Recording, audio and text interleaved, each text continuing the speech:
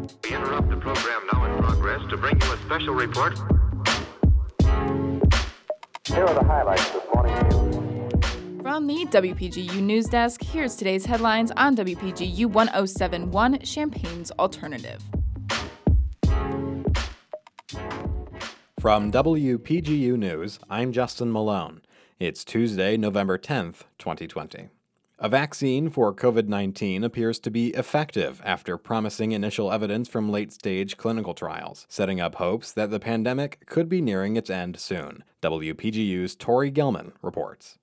American drug company Pfizer, in conjunction with German BioNTech, announced its successful development of a 2-dose vaccine for the coronavirus on Monday.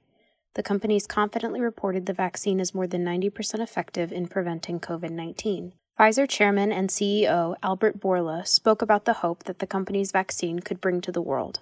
This type of vaccine prevents a healthy person from contracting the virus. It does not, however, treat active cases. There's been no way to track the severity of individual cases, nor has there been any progress on testing if those who received the vaccine are no longer able to pass it to others. 43,538 individuals participated, 94 of whom tested positive for the coronavirus. Pfizer has petitioned emergency use authorization to the FDA in order to speed up the timeline of widespread dispersal of the vaccine. From WPGU News, I'm Tori Gelman.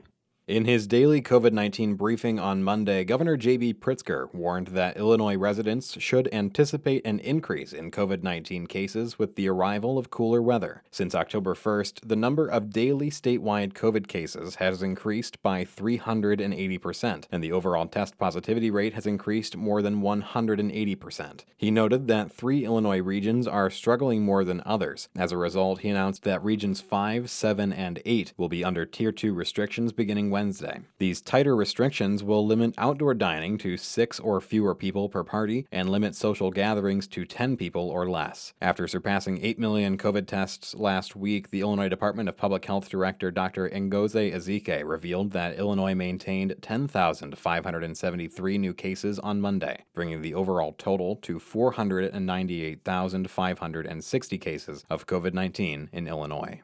President Donald Trump fired Secretary of Defense Mark Esper through Twitter on Monday as tensions between the Pentagon and White House reached new highs. In the same tweet, the president named Chris Miller, the director of the National Counterterrorism Center, the acting secretary. The administration changes come after former Vice President Joe Biden clinched the race for president, and President Trump refuses to concede. The president now begrudgingly enters his lame duck period, despite threatening of legal battles to challenge the election's outcome. The replacement of Pentagon officials during this time is uncommon, mostly due to the international uncertainty which the move garners.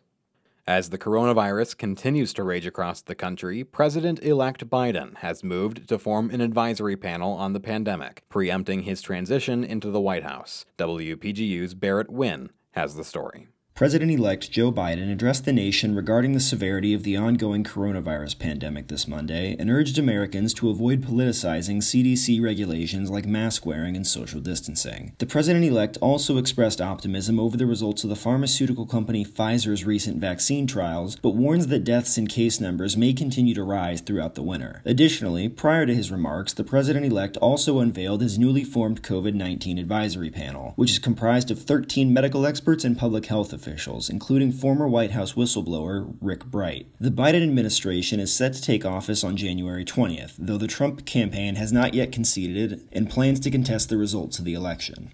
From WPGU News, I'm Barrett Wynn. The Supreme Court is scheduled to begin hearings today on a lawsuit filed against the Affordable Care Act. The Affordable Care Act, also known as Obamacare, has been a subject of debate between lawmakers on both sides of the aisle for over a decade since it was passed in 2010. Today's court case challenges the constitutionality of the Affordable Care Act after Congress's 2017 removal of penalties for those without health insurance. Newly appointed Justice Amy Coney Barrett has created a 6-3 conservative supermajority in the Supreme Court and is expected to play a decisive role in the decision. For WPGU News, I'm Justin Malone.